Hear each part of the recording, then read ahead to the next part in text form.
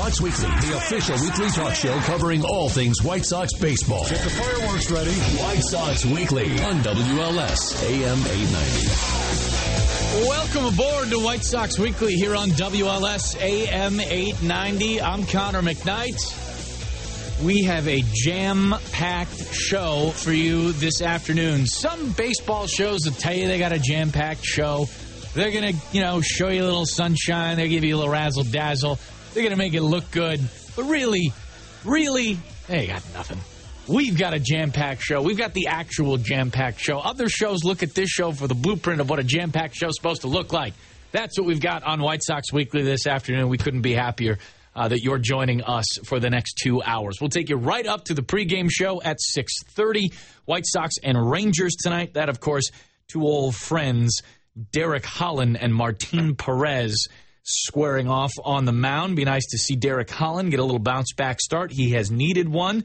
The Rangers have fought hard in this series. The White Sox got themselves a win in last night's game. It was hairy, 4-3, but the bullpen, which by and large is going to be baptized by fire throughout the next 6 weeks of the season, the last 6 weeks of the season, they came through last night, and I thought it was kind of fun to watch a couple of guys, going for, in the game before that and in this game last night, their first career saves.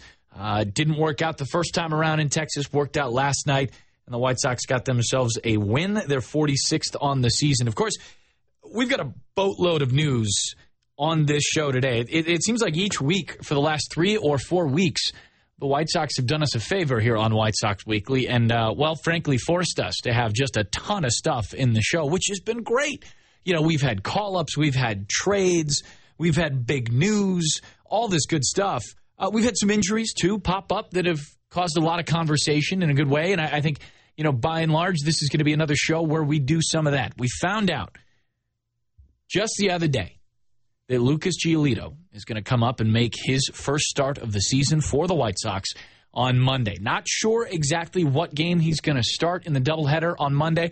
I wouldn't be all that surprised if Ricky Renteria had that information for us at some point this afternoon, perhaps even here on the show. Definitely tomorrow, Sunday's pregame show.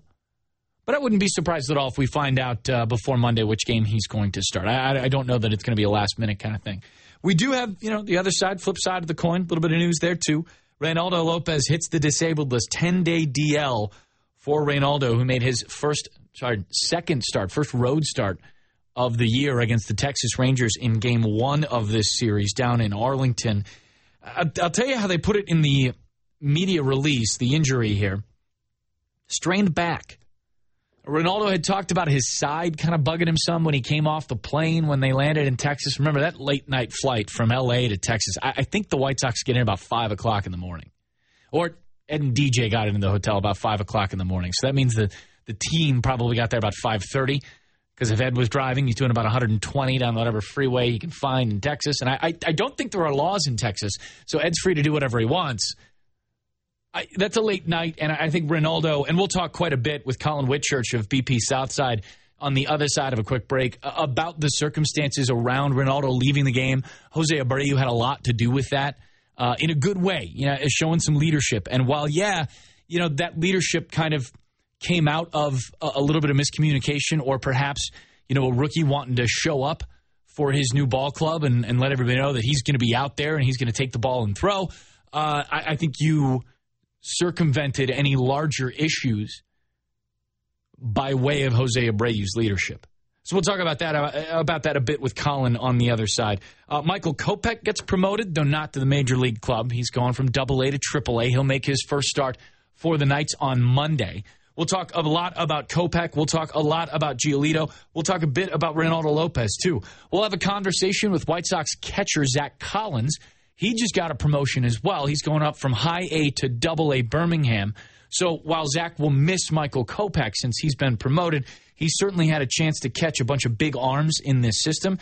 He's been having a pretty all right year himself. We'll talk to him about the minor league season that's almost wrapping up. They got the end of this month, a couple more weeks into September. That's about it for a lot of those lower levels. So we'll talk with Zach probably about 5:30 or so is when we'll get Zach on the horn and talk a bit with him. We got to talk about Nicky Delmonico as well. I mean, the guy has done nothing but hit since come up to the big leagues. 5 home runs already in 15 games. 1 inside the park home run. And remember this, too. Somebody on Twitter threw this at me, and I'd kind of just totally spaced on this during last night's postgame show. And my apologies for doing so. But remember, at Guaranteed Rate Field just last week, Alex Gordon took away a home run from Nicky Delmonico.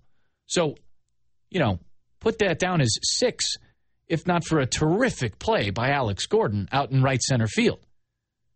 Lot to get to on the show this afternoon. Of course, as always, you're invited to be a part of it. 312-591-8900. That's 312-591-8900. That's the phone number this afternoon. The question on Twitter for you. You can follow us. C1 McKnight is the Twitter handle, at C1 McKnight on Twitter. The question for you is really simple, but I do want to keep it to the month of August, just for sake of conversation, just for sake of discussion. What's been the most standout thing for you since August started? What's stuck in your craw a little bit about the White Sox over the last couple of weeks? Because I think you got to have both sides of the coin in a conversation like that. For me, as much as the rookies have been fun to watch and in a lot of cases impressed, since August started, I got one thing that has really stood out to me as impressive and hopefully indicative for the long term for the Chicago White Sox. I've probably given it away already. I've talked about it a lot on the pre- and post-game show over the last couple of weeks, but we'll get to that a bit later on in the show as well. Colin Whitchurch is coming up next, but you can head to the park for $1 hot dogs every Wednesday home game through the rest of the season. Through the rest of the season? $1 hot dogs every Wednesday. Take advantage of this unbeatable deal August 23rd as the Sox take on the Minnesota Twins, 7:10 p.m. Purchase tickets today by visiting whitesox.com. We're calling 866-SOX game. We're going to step to a break so we can get Colin on the phone. He's got stuff to do. It's a Saturday. Colin Whitchurch, BP Southside, joins us next on White Sox Weekly. You've got WLS AM 890.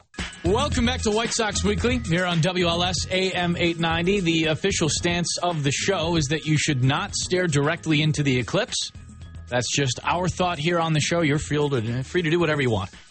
But definitely tune in for the pregame show, whether you can or can't see. We're friendly to everybody. We'll start that at 6:30. White Sox and Rangers coming up then. Right now, it is our privilege and pleasure to talk with Colin Whitchurch of BP Southside. He was at the last 2 ball games in Arlington. In fact, Colin is a Texas native, Colin, or just Texas resident? Good to have you on the show, my man. Hey, Connor, good to talk to you. I'm a Texas resident. I live in Austin, although I am back home. My parents in Rockford, so I'm just right down the road from you guys now. Oh, nice. Nice little visit for the folks, and glad you could head out to the ballpark to watch the White Sox and take in and be the beat reporter for a handful of days. You were there for a couple of busy ones, and I do want to slide this in, too, because the White Sox have, if you'll pardon me, have made a lineup change. Yoan Moncada has been scratched from the lineup tonight. Shin splints in his right shin. I have had shin splints. I have not been a professional athlete by any stretch, but I've had shin splints. They're nasty. Moncada's going to sit, and it looks like, if I can just scroll through this, please pardon, Yolmer Sanchez is going to be at second base today, which means Tyler Saladino has third. All right, back to Colin.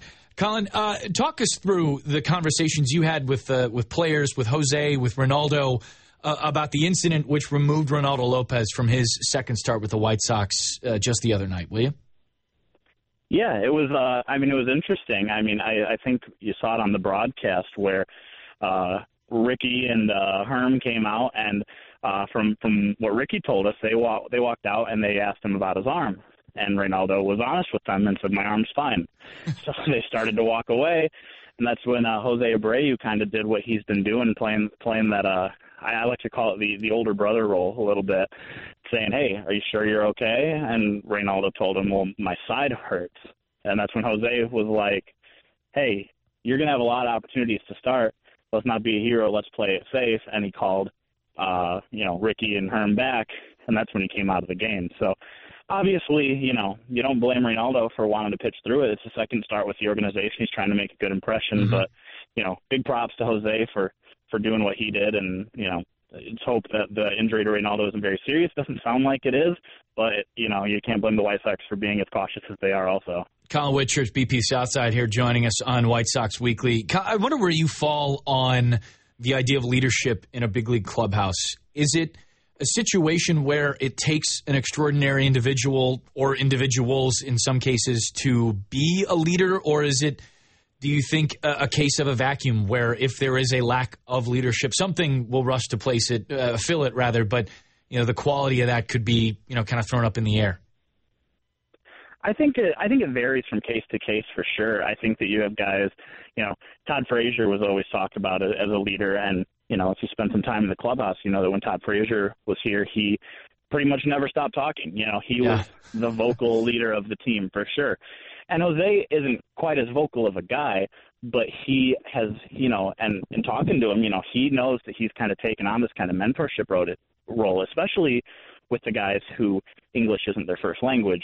You heard the story about when Moncada made his debut, he went and picked him up from the airport. Now you have the story of him looking out for Reynaldo, and just seeing in the clubhouse, seeing him interact with the guys, you can tell that he enjoys that role, and you can tell that he has sort of taken it upon himself to make sure that those guys are comfortable and those guys are doing what they need to do.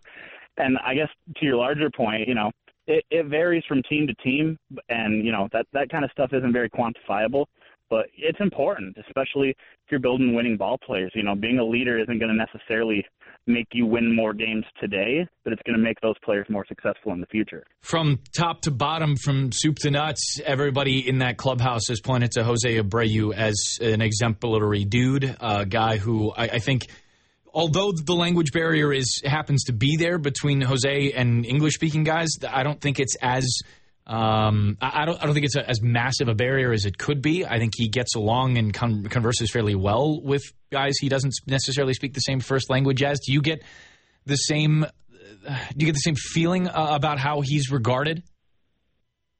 Definitely, I think so. You see even guys like Nicky Delmonico who've come up, and like I said, there's a language barrier, but it's not like it's an insurmountable barrier, because baseball has its own particular language, and you can talk to guys about certain baseball-related things regardless of what language you speak. And I think the fact that they kind of stuck, they have Nicky down there. I guess I can't speak to the home clubhouse, but on the road, Nicky and Yoan and Yolmer are all kind of packed in there together, and they're all always hanging out, and you can just tell that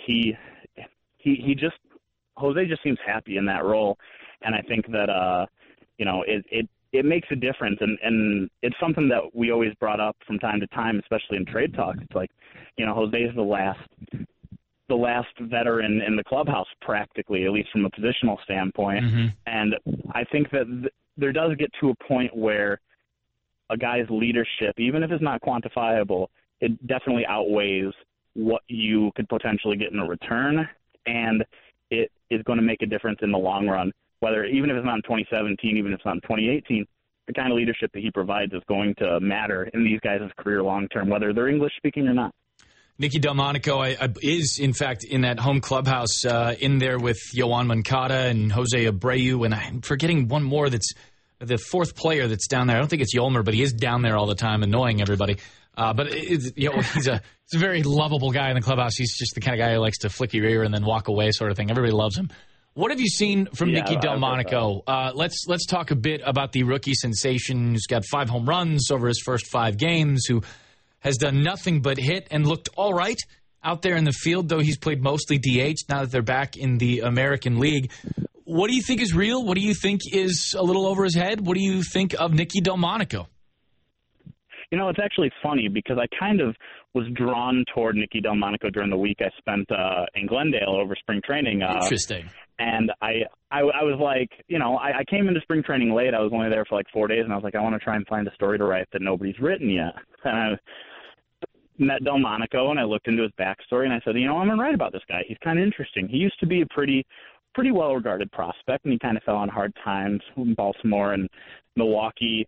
But more than anything, I think the one skill that he has that's going to be there is his bat-to-ball skill. And that's huge. Yeah. You see the kind of numbers he's putting up right now, and it's such a small sample size. His BABIP is incredibly high. He's not going to hit 380, over the course of his career, but the fact that he can absolutely put the bat on the ball is a transferable skill that's going to carry over to all of his other tools. And as far as his defense goes, he's looked okay in left. I know Ricky said he's still taking ground balls at third. They're going to try him there, although every report I've heard about his infield defense is not that great.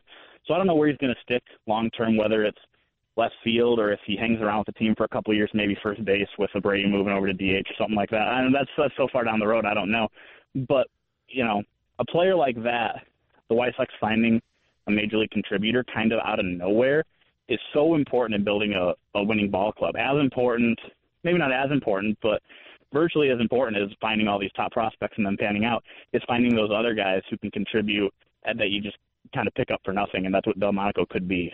Yeah, and you mentioned the versatility he may have glove-wise, depending on who else comes up, and other guys that may be, in different degrees, out-of-nowhere type ball players. He can perhaps be moved around to a couple different spots and fill a utility-type role defensively fairly averagely. That's got value in and of itself, too.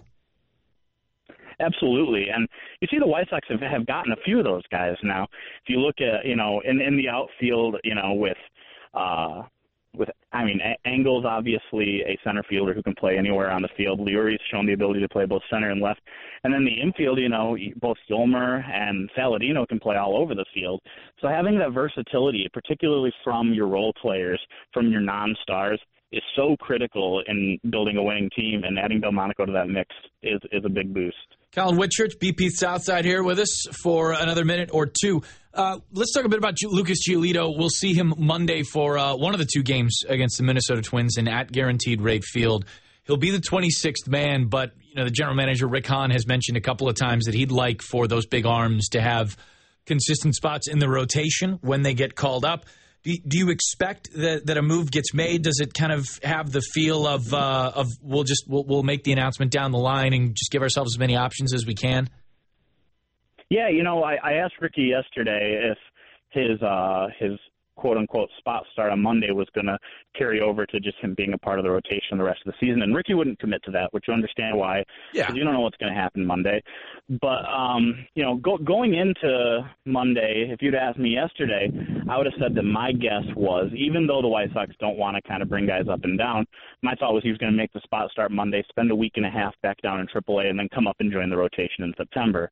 My guess is that was the idea, but now with Reynaldo hitting the DL, maybe he just takes over Reynaldo's spot in the rotation, and then they all kind of play together in September. But either way, I think that whether it's he gets a little break after Monday or whether he's just there for the rest of the season, I think it's another good opportunity to get a look at someone who you hope is a part of the future rotation. Well, that right there is the reason you don't make an announcement on whether or not he's sticking in the rotation, because stuff happens. Injuries pop up, and you give yourself plenty of options to go. Real quickly, the thumbnail then is, as you've kind of looked at Giolito's minor league season so far this year, we're going to talk a little bit more on the show about Giolito and about Lopez coming up on White Sox Weekly. But what have you thought about Giolito, and what have you heard from people you've talked to? Yeah, if you scout the stat line, which is always a mistake when you're dealing with minor leaguers. Absolutely. His last 5 or 6 starts have been a lot better. He went through some rough patches in the middle of the season there at AAA. But more so than the numbers, talking to Don Cooper yesterday, they just talked about, he's starting to command his pitches better. His mechanics are under control and they're consistent, and that's what they've been looking for out of him all season. I think the rough patch he went in with Washington, with them changing his mechanics, kind of screwed with him a little bit, and that takes some time to fix. You gotta think the White Sox coaching staff has only been working with Giolito for 8 months now, approximately. So they got another chance to get their hands on him, and they've been working with him. And this is going to be a good opportunity for them to get an even more up close and personal look at him to see where he's at in his development. Colin, really appreciate you hopping on. We will look forward to the can we get a tease of what's coming up, what's being written next after your trip to Arlington and seeing the White Sox? What are you writing? Sure. I wrote a couple of on the spot pieces there, but I had a really nice conversation for about 10 minutes with Leary Garcia the other day. Talked to some Rangers who have been there a long time about kind of his development path, and I talked to him about his development path. So I got a nice little feature on Leary and the player he's become coming up. Probably Monday. You can find that on bpsouthside.com. I had a feeling you had something like that in the on the back burner there. Looking forward to reading that. Thanks so much. Yeah, anytime, Connor. Thanks a lot. You got it. Colin Whitchurch, BP Southside, joining us here on White Sox Weekly. I had writer Colin's stature. You figure he's, got all those sort of ins and outs covered on a trip like that to Arlington. Leury Garcia is a guy who I've got in the rundown for the show as well. Since coming back from injury, the numbers haven't been quite as eye-popping, I guess, as before his injury. But I think that's where, and Colin mentioned it too, scouting the stat line, so to speak, can be kind of, it can belie what the actual player's been doing. I happen to think his at-bats, for the most part, have looked a lot better than perhaps the results have merited for him. And I think Leury is a real interesting piece on this White Sox club. I think there are a handful of them that kind of fit that not quite top prospect thing, but might indeed be intriguing player. We got to hit the 5 o'clock news. When we come back, we'll talk a bit more about the latest pieces of news. Lucas Giolito is going to come up. Reynaldo Lopez hits the DL. Yohan Moncada's out tonight with shin splints in his right shin. We'll get you posted on who's going to replace Reynaldo Lopez on the 25-man roster as well. So keep right here. This is White Sox Weekly on WLS, AM 890. Here's a swing and a line drive, deep right field. He might have his first Major League home run to the bleachers. He has a 3-run homer by Delmonico, and it's now a 7-5 Boston lead. Tagged him out. Here's a swing and a long one to right. Going back, Mazzara track wall, 2-run homer. Sox lead. They lead 3-2 on the 2-run homer by Delmonico. And the pitch, a short arm and a swing and a long one to right. Is it enough to the track at the wall? Leaping, it's off the wall. Extra bases. He's got 2. This might be an inside the park home run. He's around third, and he's coming in. Odor picks it up, the throw coming home. Going to be close, one up. Safe at home plate. Throwing it inside the park home run for Delmonico, his second home run of the game. Nicky Delmonico has been a ton of fun to watch in his first 3 weeks in the major leagues. I wanted to talk a little bit about Nicky. You can join the show, 231-591-8900. That's the phone number here on White Sox Weekly. You can hit us on Twitter, too, at C1McKnight. That is the Twitter handle. But before I go any further, either way, join us for Star Wars Night on Saturday, August 26th. Farther would be distance, further would be degree. August 26th as the Sox take on the Tigers, 6:10 p.m. The first 15,000 in attendance will take home a White Sox Stormtrooper bobblehead. Plus, stick around for post-game fireworks shows presented by the Magellan Corporation. Purchase tickets today by visiting whitesox.com or calling 866-SOX-GAME. The Star Wars read reminds me, we're going to talk a little bit about the eclipse later on in the show.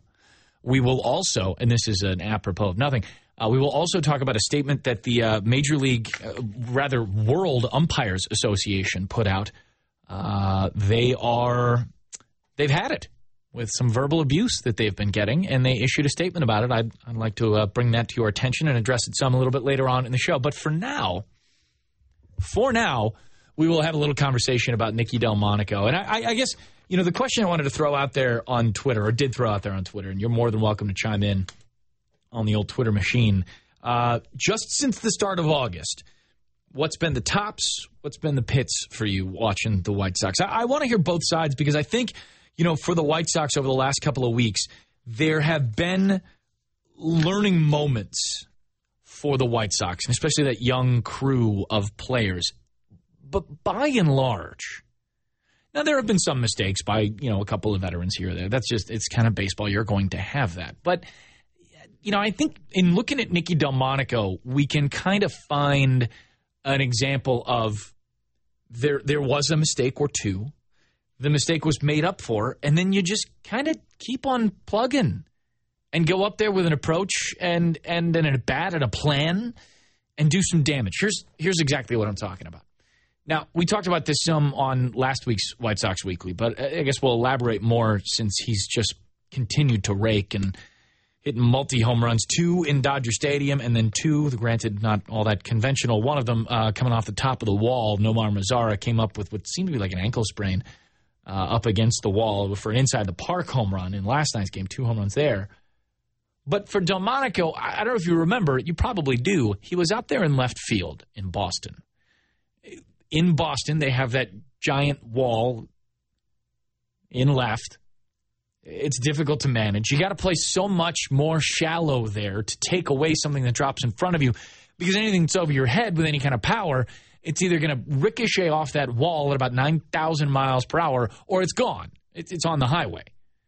So being put out there, which has got to be one of a number of, well, probably a top 3 tough left field in baseball, that's a tough assignment for a guy who's played all of about 20 games, including the minor leagues, this year in left. I believe he had something in the double digits last season, too.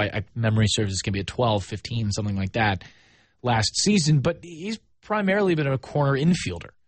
He's not unfamiliar with the outfield. With Team USA, I know he said we actually had Nicky on a couple of weeks ago. I think it was last week, 2 weeks.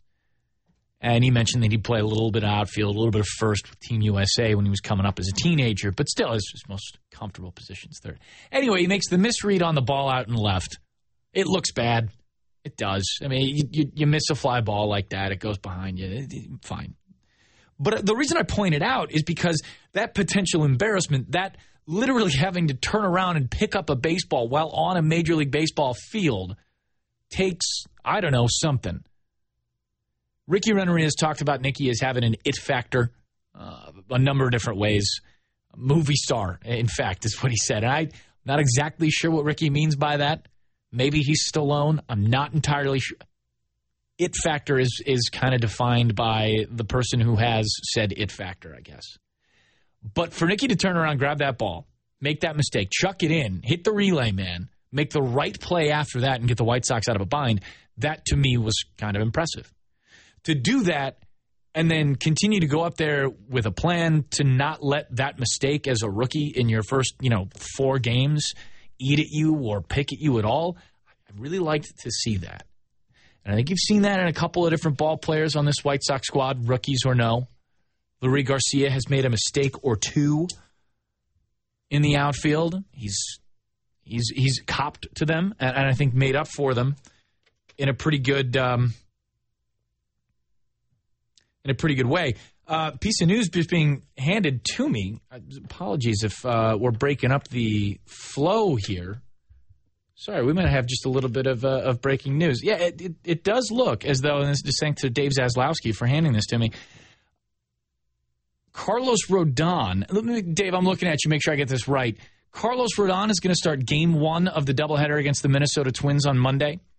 And then Carson Fulmer is coming up from AAA Charlotte to start Game 2 against the Minnesota Twins. And Lucas Giolito is going to be bumped to the Tuesday start against the Minnesota Twins. Interesting. Okay, so Carson Fulmer, and, we're just getting this in here on White Sox Weekly, so I want to make sure that we've got it right, obviously, as we talk about it with you. Carson Fulmer is going to make the one start and then be sent back down to AAA Charlotte.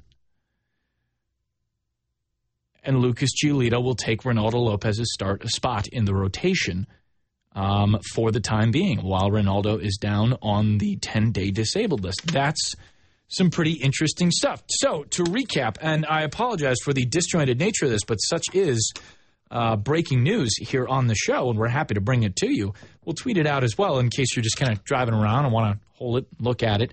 Carlos Rodon is going to start Game 1. There it is! We got our breaking news or something. That's like He-Man and Battle Cat. That's what it's. Okay. Oh, it's Rodan is what it is. It's Rodon. It's not Rodan. That's a Godzilla thing.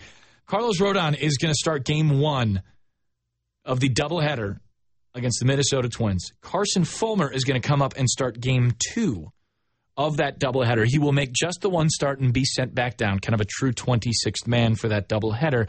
And then Lucas Giolito is going to move to Tuesday's start against the Twins. So a little bit of rotation shuffling, a little bit of news right here on White Sox Weekly. We'll tweet it out at C1 McKnight is the Twitter handle, but that's kind of cool.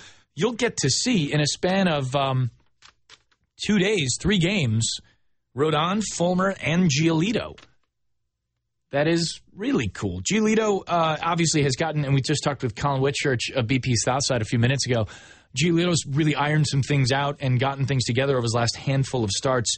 The beginning and first half of the season for him was very much an exercise in getting the mechanics back together and being more consistent, and had a lot more to do with, fighting his own making sure that he was right more so than the results were right, I suppose is maybe the best way to put it. And then since getting those mechanics locked in, he, had kind of taken off and, thrown a 7-inning no-hitter, struck out had a couple double-digit strikeout games, this, that, and the other.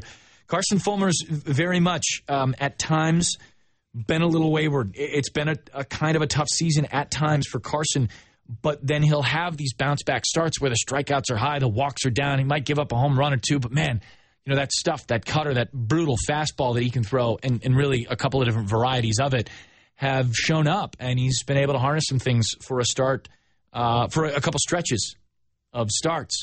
So Carson's going to get that one go in Game 2 against the Twins. Rodon in Game 1, in case you're just joining us. Carlos Rodon's going to start Game 1 Monday against the Twins. Carson Fulmer coming up for Game 2 of that doubleheader. He'll then go back down to AAA. Lucas Giolito will still come up. He will join the rotation full-time on Tuesday.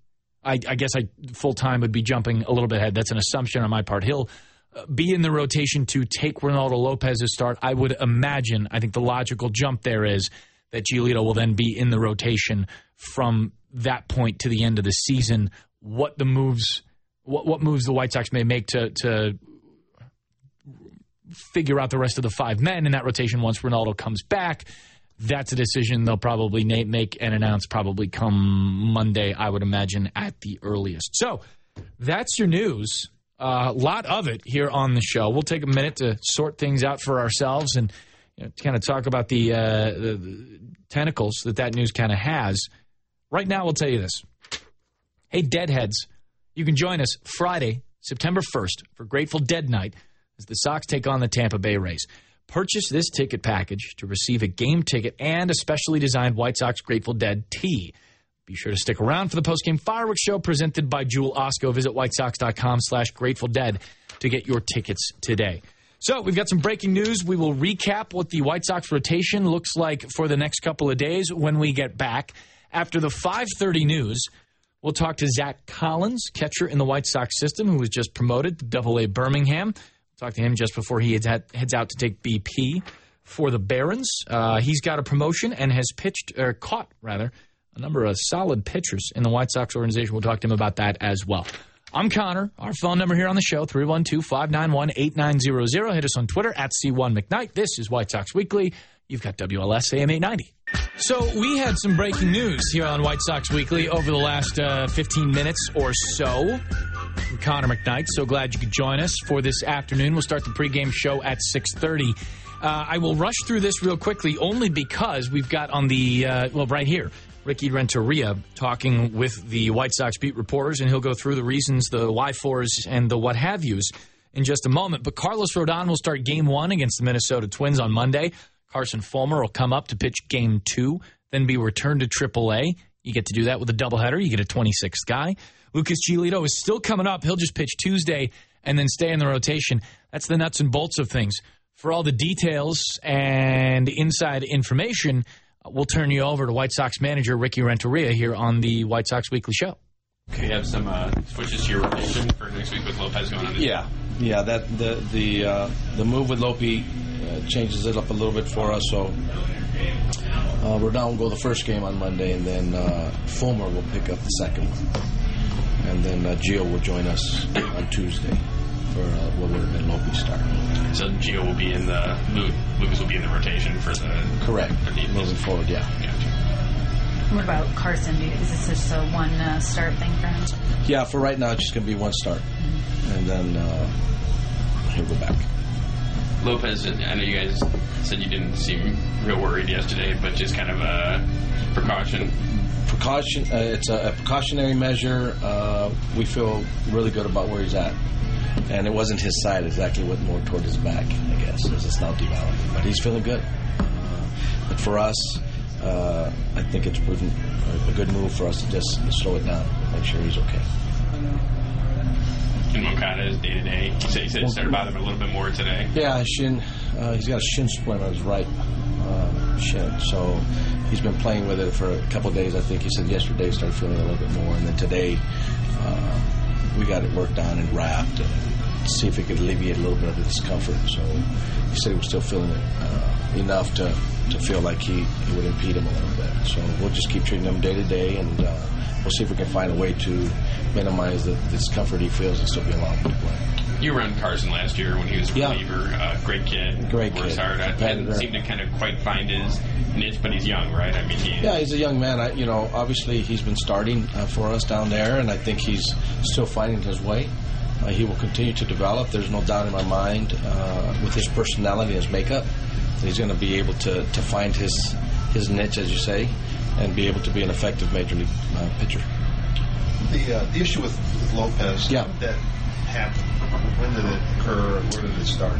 All I know is he must have felt it in the morning that day when he got up, and then he didn't think anything about it. He didn't, went out, did everything he did, felt good.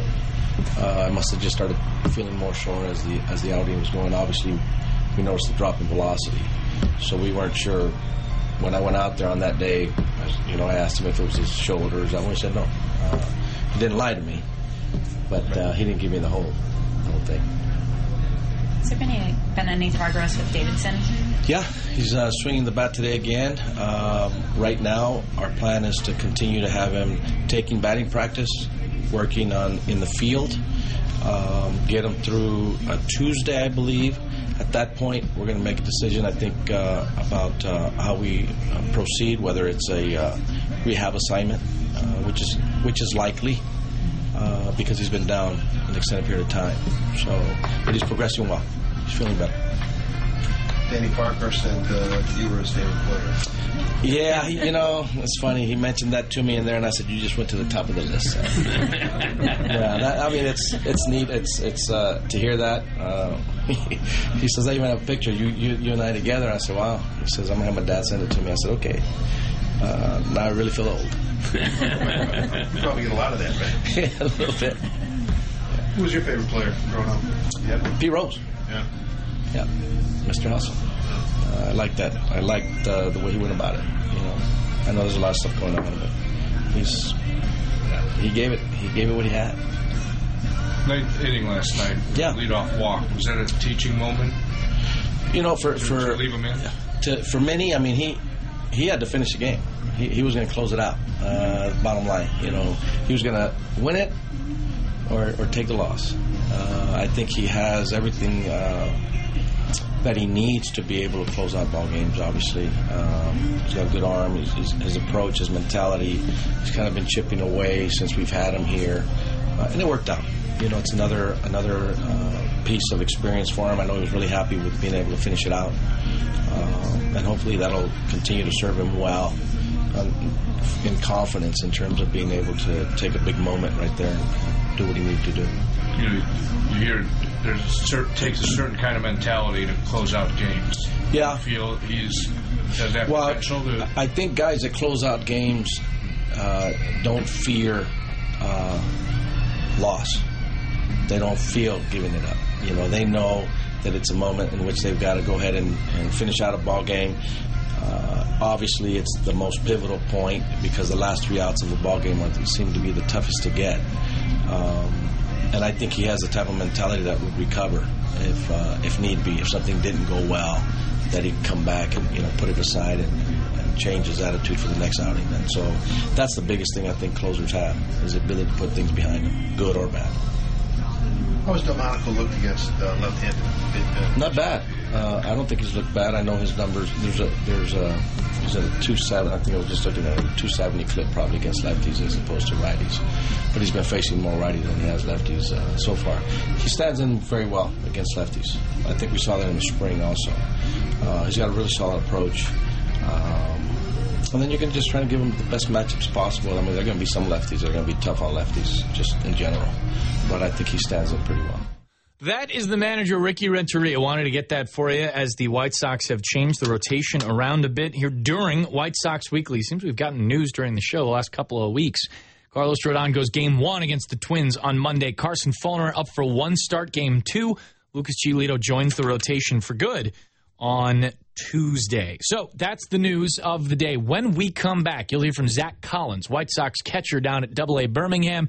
We talked with him yesterday, so stay tuned. This is White Sox Weekly on WLS AM 890. The MLB.com at Bat app is your #1 mobile app for live White Sox baseball. Stay connected with a fully customizable experience. Get White Sox home screen icons and app features, as well as game day, live game video highlights, radio broadcasts, StatCast, news, and more.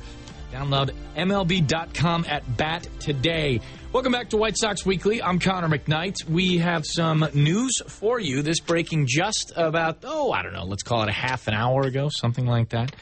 White Sox have changed the rotation around some for Monday and Tuesday. Also, they've changed the lineup around a bit for today's ballgame. We're going to hear from White Sox catcher Zach Collins. He's down at AA Birmingham in just a few. Before that, we had a conversation with Chris Getz I want to say it was a day or two before the All-Star break started. And we're just kind of doing, Chris was nice enough to come on the show and do a state of the system. I pumped him for a bunch of news on White Sox prospects at the time. We actually talked about Zach and about what the goal was for him over the next couple of months, which would have been July and into August. And now, for most of, I guess it would have been most of June and July and now August.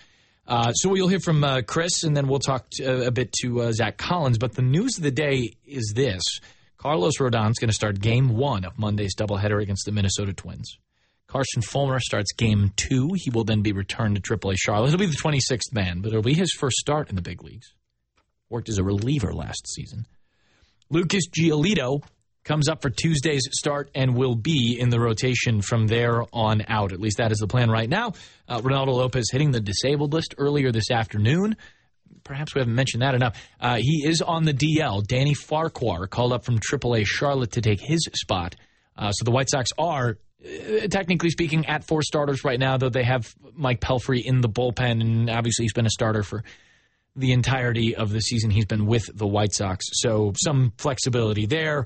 And then we'll see. It doesn't sound like Ricky Renteria nor Ronaldo Lopez are all that concerned about the injury. It's a back stiffness sort of thing, and it does sound like he'll be able to, at least the hope is now, get back in rotation and pitch some toward the end of the year. But as Jose Abreu told him before Ronaldo left the mound the other night in Texas, there's a lot more important stuff than the next 4 or 6 outs or so of that start, and that's why he's on the disabled list there.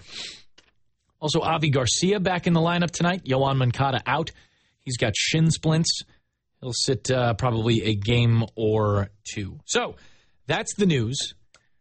Let's get to Zach Collins in the minor leagues. Chris Getz talked with us, as I mentioned, early in July about Zach Collins, the development plan, and what he'd seen from him then. I just, as a way of looking back before we look forward, I thought we'd hear what Chris Getz had to say then. At the end of the year, I think the body of work is going to be pretty good. You're going to look up and you're going to see power production on base, runs scored, things like that, and then you obviously put on, you add in the defense and the progress he's made there.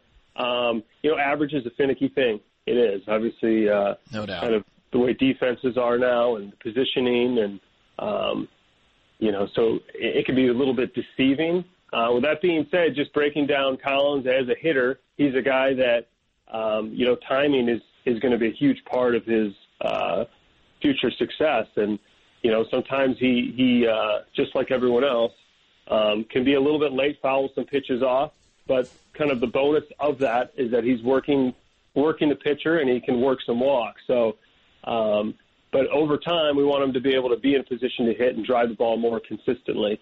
So those are the things we're focusing on right now. We're certainly not worried at all because this guy, we believe in the makeup. He's very confident in himself. He studies. He looks forward to showing up each day. He's a good teammate. I mean, the guy loves baseball, and a guy that loves baseball and has a good feel for the game, that's a pretty good recipe for success. That's the Director of Player Development, Chris Getz, talking a bit early July about Zach Collins. Elvis Night is Friday, August 25th at Guaranteed Rate Field. Join us in remembering the king of rock and roll as the Sox take on the Detroit Tigers, 7:10 p.m. Be sure to stay for a post-game fireworks show presented by Old Dominion Freight Line. Visit whitesox.com to get your tickets today. the White Sox have made a number of promotions in their minor league system, and one of the men who has deserved it and gotten his is White Sox catcher Zach Collins, who goes up to Double-A Birmingham. Homered in your first game as well. That's got to be a nice little treat. Show up to a new workplace and then put up big. Congratulations, and how did that feel? It felt great.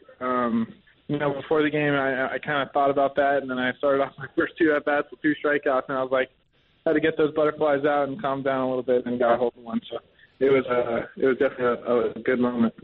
Zach, what have conversations been like with coaches, with teammates, with guys elsewhere in your baseball world who, that jump from high A to Double-A is a big one for a lot of guys. What have you heard about making the jump? What do you keep in mind about, especially being at the plate as a hitter from that league to this one? I've heard a lot of things. I know that there's a lot of good talent in this league, and obviously it just gets better and better as you go. But I'm a type of guy who takes a lot of walks, and I feel like I can be better at each level that I go up, and so far it's been the case. And I feel seeing the ball well and stuff like that, and just having a lot of fun. You mentioned a couple. Well, I take a look at the numbers that you put up at Winston-Salem, and the walks are gigantic. The average probably isn't exactly where you'd like it to be, but that said, the power numbers are big too. What's the season been like for you hitting-wise, and how is it that you get such a big disparity between one number and the next? I try to overlook the average from Winston because really if you put the on-base percentage into perspective, then I'm getting on base a lot and driving in runs with the home runs and stuff like that. So my job is to make the pitchers feel good, catch good games, and drive in runs. So I feel good about it. Do you feel, Zach, like you're, for the most part, swinging at the pitch you want to swing at in at-bats? I think Todd Steverson, the White Sox hitting coach, has talked a lot about making sure that the pitch you're firing on is the pitch you want to be looking at in that AB. Is that something you felt pretty comfortable with this year? Yeah, for sure. And I don't think I've gotten that pitch too many times, but I felt good about my at-bats in Winston. I feel good right now. And, again, you're just looking for the pitch that you want to drive. And my job is to drive in runs, and I feel good about it so far. So let's go behind the plate a little bit. That 41% thrown out while stealing number is pretty gaudy, Zach. You have chucked out a bunch of base runners. What's the key? I'm just making throws on the bag and just putting it there and consistently, and I haven't really realized what I've done or what I've changed, but we made a couple adjustments in spring training, and I guess it's brought my confidence a lot up, and I've been I don't really know, I guess just putting balls in the bag and throwing guys out. One of the things I remember talking with a couple of coaches, and I think you and I talked about this too late in spring, is that it was about kind of getting set before you came up to throw. I don't know if that's still accurate with changes that you made, but I wonder if you can describe that a little bit to listeners and kind of work them through what you're trying to get done as you pop up to throw out a base runner at second. Yeah, for sure. And I think catching every day in pro ball has definitely helped me a lot, and just kind of getting into a rhythm. In college, it was like catch 2 days and then off for 3, and then catch 1, then off for 2, then catch 2. It was kind of a back and forth type thing. But here I get to work on it every day, and really it was just about popping up and getting my shoulder square to second and putting the ball in that general area to where my middle infielder can do something and try to make a tag. So that's what I've been doing, and it's been working so far, so I feel good about it. Talking with White Sox catcher Zach Collins, who's at Double-A Birmingham. Zach, what have you learned about yourself, and what have you learned about pitchers when you go out there to have that chat on the mound? Regardless of what's going on in the game, have you kind of changed your approach some when you got to have that conversation and kind of be psychiatrist out there for your guy? Yeah, for sure.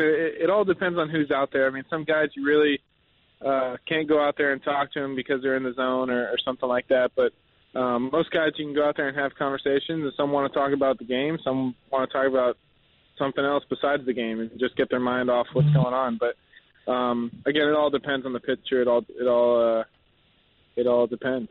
Talking to pitchers, they'll think about certain keys they have in their windup or their delivery, and certain things they kind of get loose on throughout a game. What do you look for in a guy who's out there on the mound when you need to come out there and have a chat?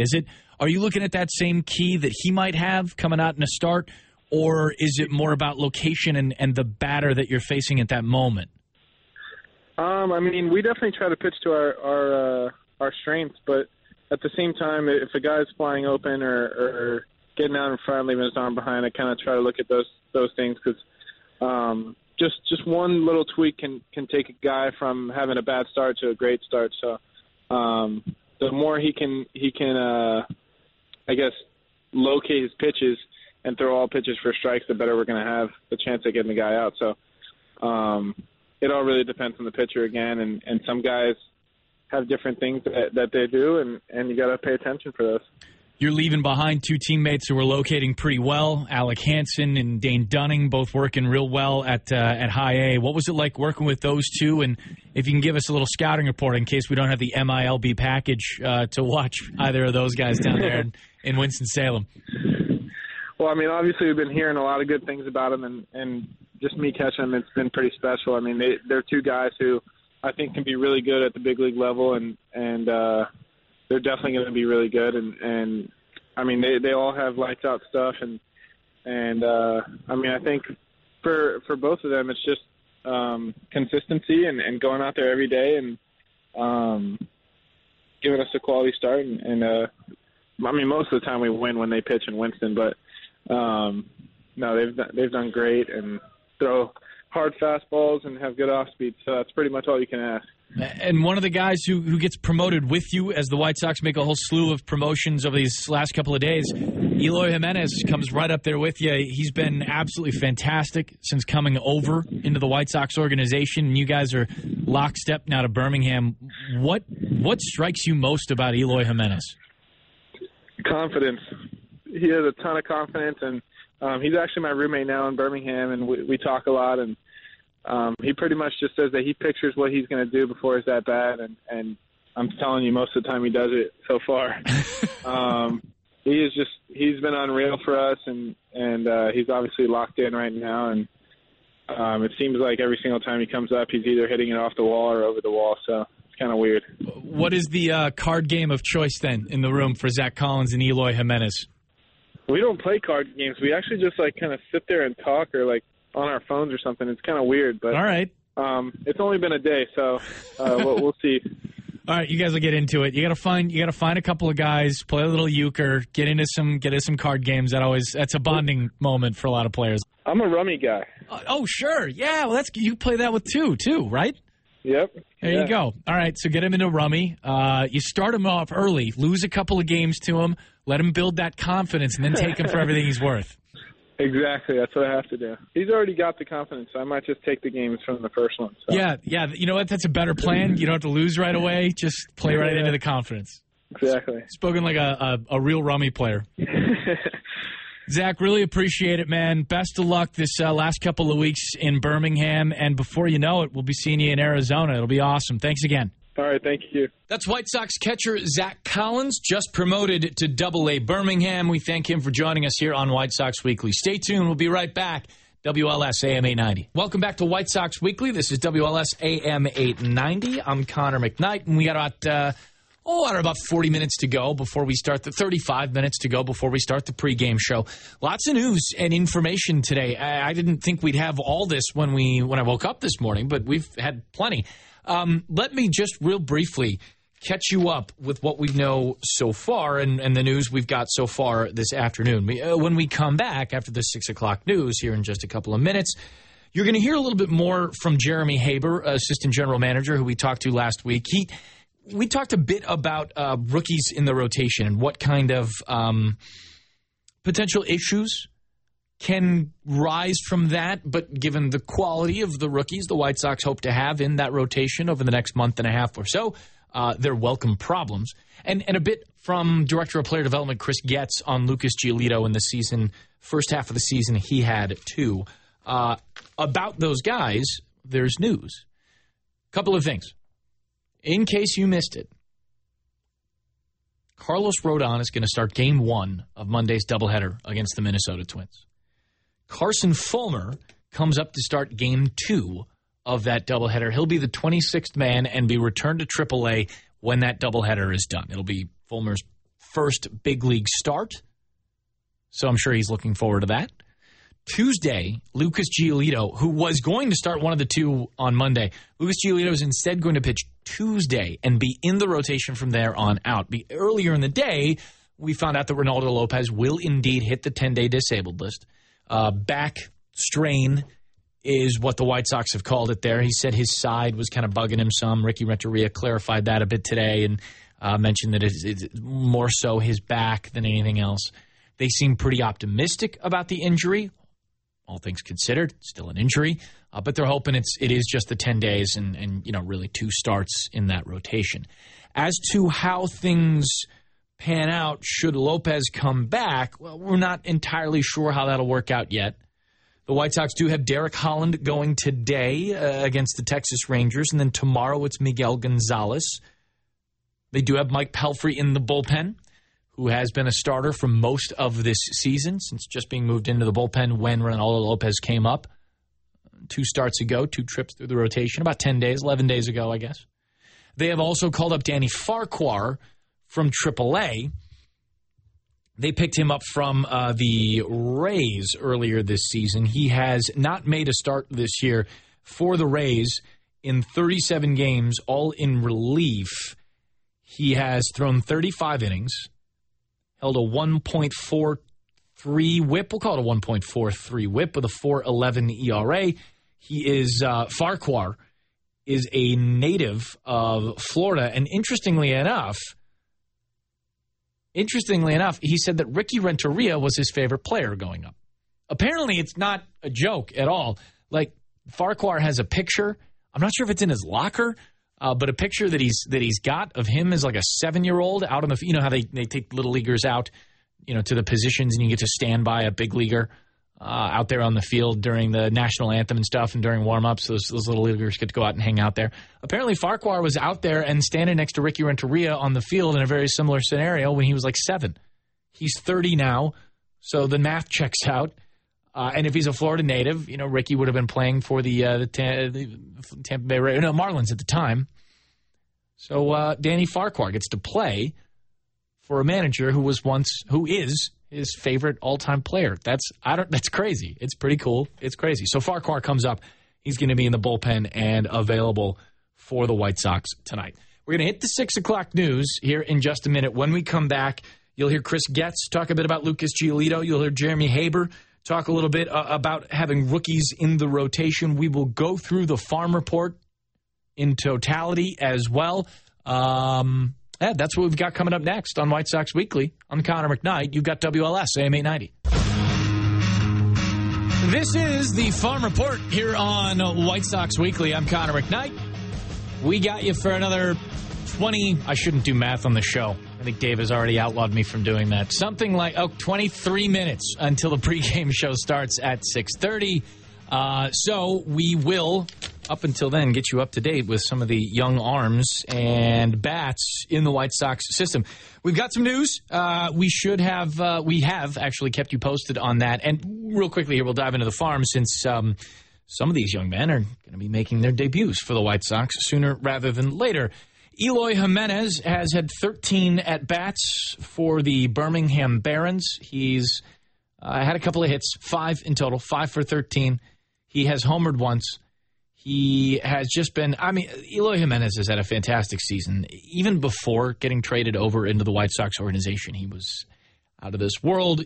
Since coming over, he has been even more out of this world. It's been real fun to watch. We talked with Zach Collins, who is 2 for 6 in Birmingham so far, just a handful of games. And, when you look at the season that Collins had at Winston-Salem, the average low, the on-base percentage very high, the power numbers quite acceptable. You kind of wondered about what kind of quality of contact he's been making, but we talked with him about a half an hour ago on the show, and he seems to like where he's at as far as pitch selection, as far as what he's swinging at. What you do with it after that is another set, but to make the decision and to know that you are pulling the trigger on the right pitch, I suppose, that's a goal in and of itself, or a skill set in and of itself, too. By the way, you can go back and check out the website, WLSAM.com/White Sox, in case you missed any of the show or any of our previous shows or interviews or what have you. They're all up there in podcast form. You can check them all out, WLSAM.com/White Sox. Today we talked with Colin Whitchurch at BP Southside, easy for me to say, and Zach Collins, who is a catcher in the White Sox system and a subject of the Farm Report. Lucas Giolito will come up and make his debut in the White Sox rotation on Tuesday. That's part of the news and part of the Farm Report here on the show, is that the rotation has been swapped around a little bit with Reynaldo Lopez hitting the disabled list.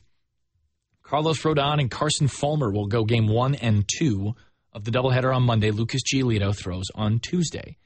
And for Lucas, we've talked a bit about him and about his season. I remember going back to training camp, right? Spring training down in Arizona. I'm trying to make sure that that's when we saw him first. When I saw the bullpen that I'm thinking about. Boy, the work that he was putting in with Don Cooper. I mean, this was a long session. This was a lot of talking. This was a lot of making sure that everybody was, as cliche as this sounds, on the same page and working through the same stuff the same way. And it seems as though, that kind of work, that kind of conversation is continued. I think the White Sox are incredibly fortunate to have had Steve McCatty as the AAA pitching coach for Charlotte, in that McCatty was the pitching coach for the Washington Nationals through a couple of years of Lucas Giolito's service time there. He knew Lucas coming over, knew what he looked like, knew how he had changed, and knew what the White Sox wanted to get him back to. I think that, in a very real way, was fortunate. So I want to take you back to a conversation that I had with Chris Getz at the very beginning of July about Lucas Giolito and about what the season had been for him and what they'd hoped to accomplish from July up to this point. They seemingly have. He's coming up to the big leagues on Tuesday to make a start. So here's Getz talking about Giolito. Again, beginning of July is when we had this conversation. Once we got Lucas, obviously there's a kind of a getting to know process. And then, you obviously you see him in spring training, see him in the beginning of the year, you're building a relationship, the trust, all those types of things. Let him go out there and do his thing. You read things, you hear things, you have conversations, but you really got to let him go out there and do his thing, and then kind of, okay, this is something we can add here, this is something we can add here. But in the end of the day, when it came to Lucas, we just needed to simplify things. He was aware of that. We were aware of that. We reached a point where, okay, let's focus on this, let's focus on that, and then all of a sudden his mechanics, his delivery came to the line, and he was able to command his fastball better, land his curveball. His sliders improved, his changeup. He started putting these things together. And I remember that time when you bring up Indianapolis and having conversations with McCatty, some others. And, that everyone was talking about, we think it's about to kind of turn the corner here, and he's going to take off, and he did. Certainly did. Threw himself a no-hitter shortly after that. 7 innings, but still, it counts.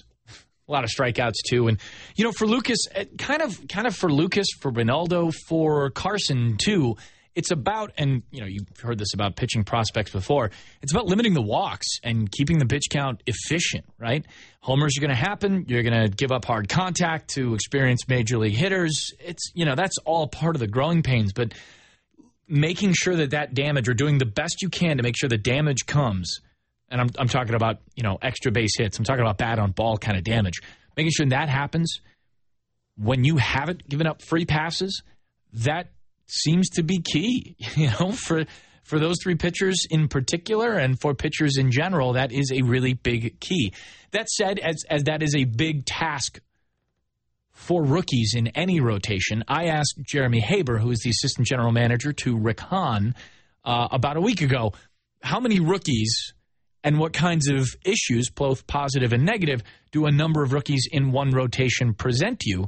The White Sox will have, for sure, 2 in the rotation once Reynaldo Lopez comes back off the disabled list now that Lucas Giolito is coming up. Here's what Jeremy had to say about it.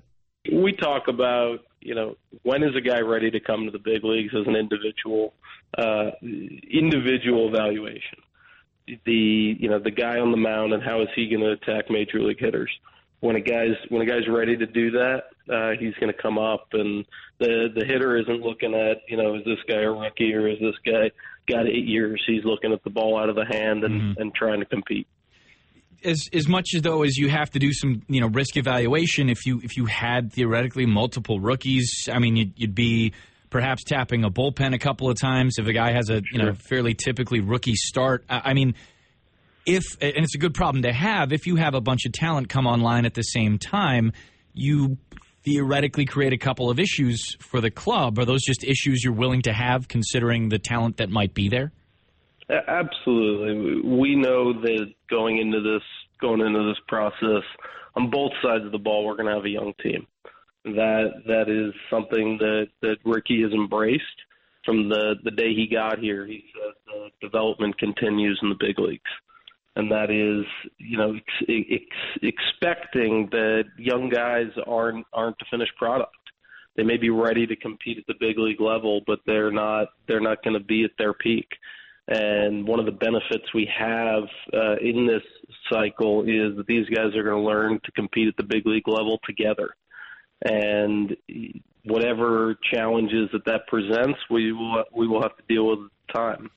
That's White Sox Assistant General Manager Jeremy Haber. We had him on the show a couple of weeks ago. And just to be clear, we were talking about having multiple rookies in a rotation for, the long haul, not seemingly the 5-6 weeks or so that the White Sox may have both Ronaldo and Lucas Giolito in the rotation this year. But the point definitely stands and is worth making, especially when you're talking to the assistant GM of the club you're talking about.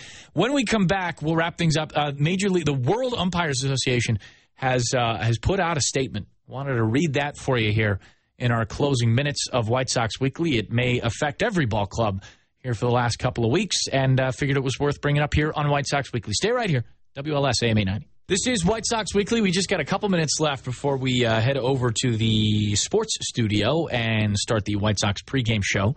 Sox and Rangers coming up for Game 3 of 4. They'll have the Sunday game, and then Monday's doubleheader against the Twins at Guaranteed Rate Field. The World Baseball Umpires, MLB World Umpires, I suppose, is the actual, what would that be? Not anagram, abbreviation. Anyway, that's what they call themselves. WUA, World Umpires Association. There's a word for that, and it's just escaping me right now. What I'm going to do instead is just read the statement they put out today. Sorry for the lapse in brain power. Here's what they said today, and I feel like this is worth mentioning because this may or may not affect every team in baseball from here on out. We will see, but here's the statement they put out today. The World Umpires Association, the union representing Major League Baseball umpires, announced today that umpires are wearing white wristbands during all games to protest escalating verbal attacks on umpires and their strong objection to the Office of the Commissioner's response to the verbal attacks. The World Umpires Association's governing board issued the following statement today. This week, a player publicly and harshly impuged the character and integrity of Angel Hernandez, a veteran umpire who's dedicated his career to baseball and the community. The verbal attack on Angel denigrated the entire MLB umpiring staff and is unacceptable. Just a parenthetical aside here, they're talking about Ian Kinsler, Detroit Tigers second baseman, who said he's not angry with Angel Hernandez after a particular call. He just doesn't think Angel should be an umpire anymore. Back to the statement. The acronym, that's what it is, WUA acronym. Back to the statement. The Office of the Commissioner has failed to address this and other escalating attacks on umpires. The player who denigrated Hernandez publicly said he thought he'd be suspended. Instead, got a far more lenient treatment, a fine. He shrugged that off and told reporters he has, quote, no regrets about his offensive statements, calling for an end to Hernandez's career. The Office of the Commissioner's lenient treatment to abusive player behavior sends the wrong message to players and managers. It's, quote, their quotes, not mine, quote, open season on umpires, and that's bad for the game. Major League umpires hold themselves to high standards. We are held accountable for our performance at every game. Our most important duty is to protect the integrity of the game, and we will continue to do that job every day. But the Office of the Commissioner must protect our integrity when we are unfairly attacked simply for doing our jobs. Enough is enough. Umpires will wear the wristbands until our concerns are taken seriously by Office of the Commissioner. End quote and statement by the WUA. I got a couple of thoughts on this. Some of them fit for here. Some of them can't be done in the next 60 seconds. But what I'll say, I guess, is this. There's always been a back and a forth between players and managers and umpires. That back and forth on the field has always ended with the umpire, right? They have the power to end that discussion whenever they want. Sometimes those discussions start on the wrong foot. Sometimes those discussions start with the intent of a player or manager to be removed from the game. But by and large, the umpire's job is to be the adult on the field. If we're going to call this a kid's game, let's stretch the analogy all the way out. The umpires are the adults. And when you wield that kind of power on the lines, you have to make sure it's used in the right manner. When it's wielded arbitrarily, as sometimes it is, when it's wielded with no other result being, with no other thought being that, it seems as though you think these 40,000 people came out to watch umpiring and not baseball. I feel like we got to think about it for just a second. I'm not saying that the WUA doesn't have a point or two. I'm not even saying that arguments themselves aren't entirely unfair to umpires. All I'm saying is that before we start wearing wristbands and things, maybe we mind the tenor and tone of conversations we're having on the field. Sox fans, join us as the White Sox take on the Minnesota Twins August 24th, 7:10 p.m. It's free T-shirt Thursday, and the first 10,000 fans will receive a Dick Allen Retro Tee presented by the Village of Bedford Park. Bring your business home to Bedford Park and win big. Purchase your tickets today by visiting whitesox.com or calling 866-SOX-GAME. Thanks so much to Colin Whitchurch, BP Southside. Thanks to Zach Collins of the Birmingham Barons. Thanks to Don Kleppen. Thanks to Dave Zaslowski. The pregame show is next. I'm Connor. Stay tuned. White Sox baseball's on the way.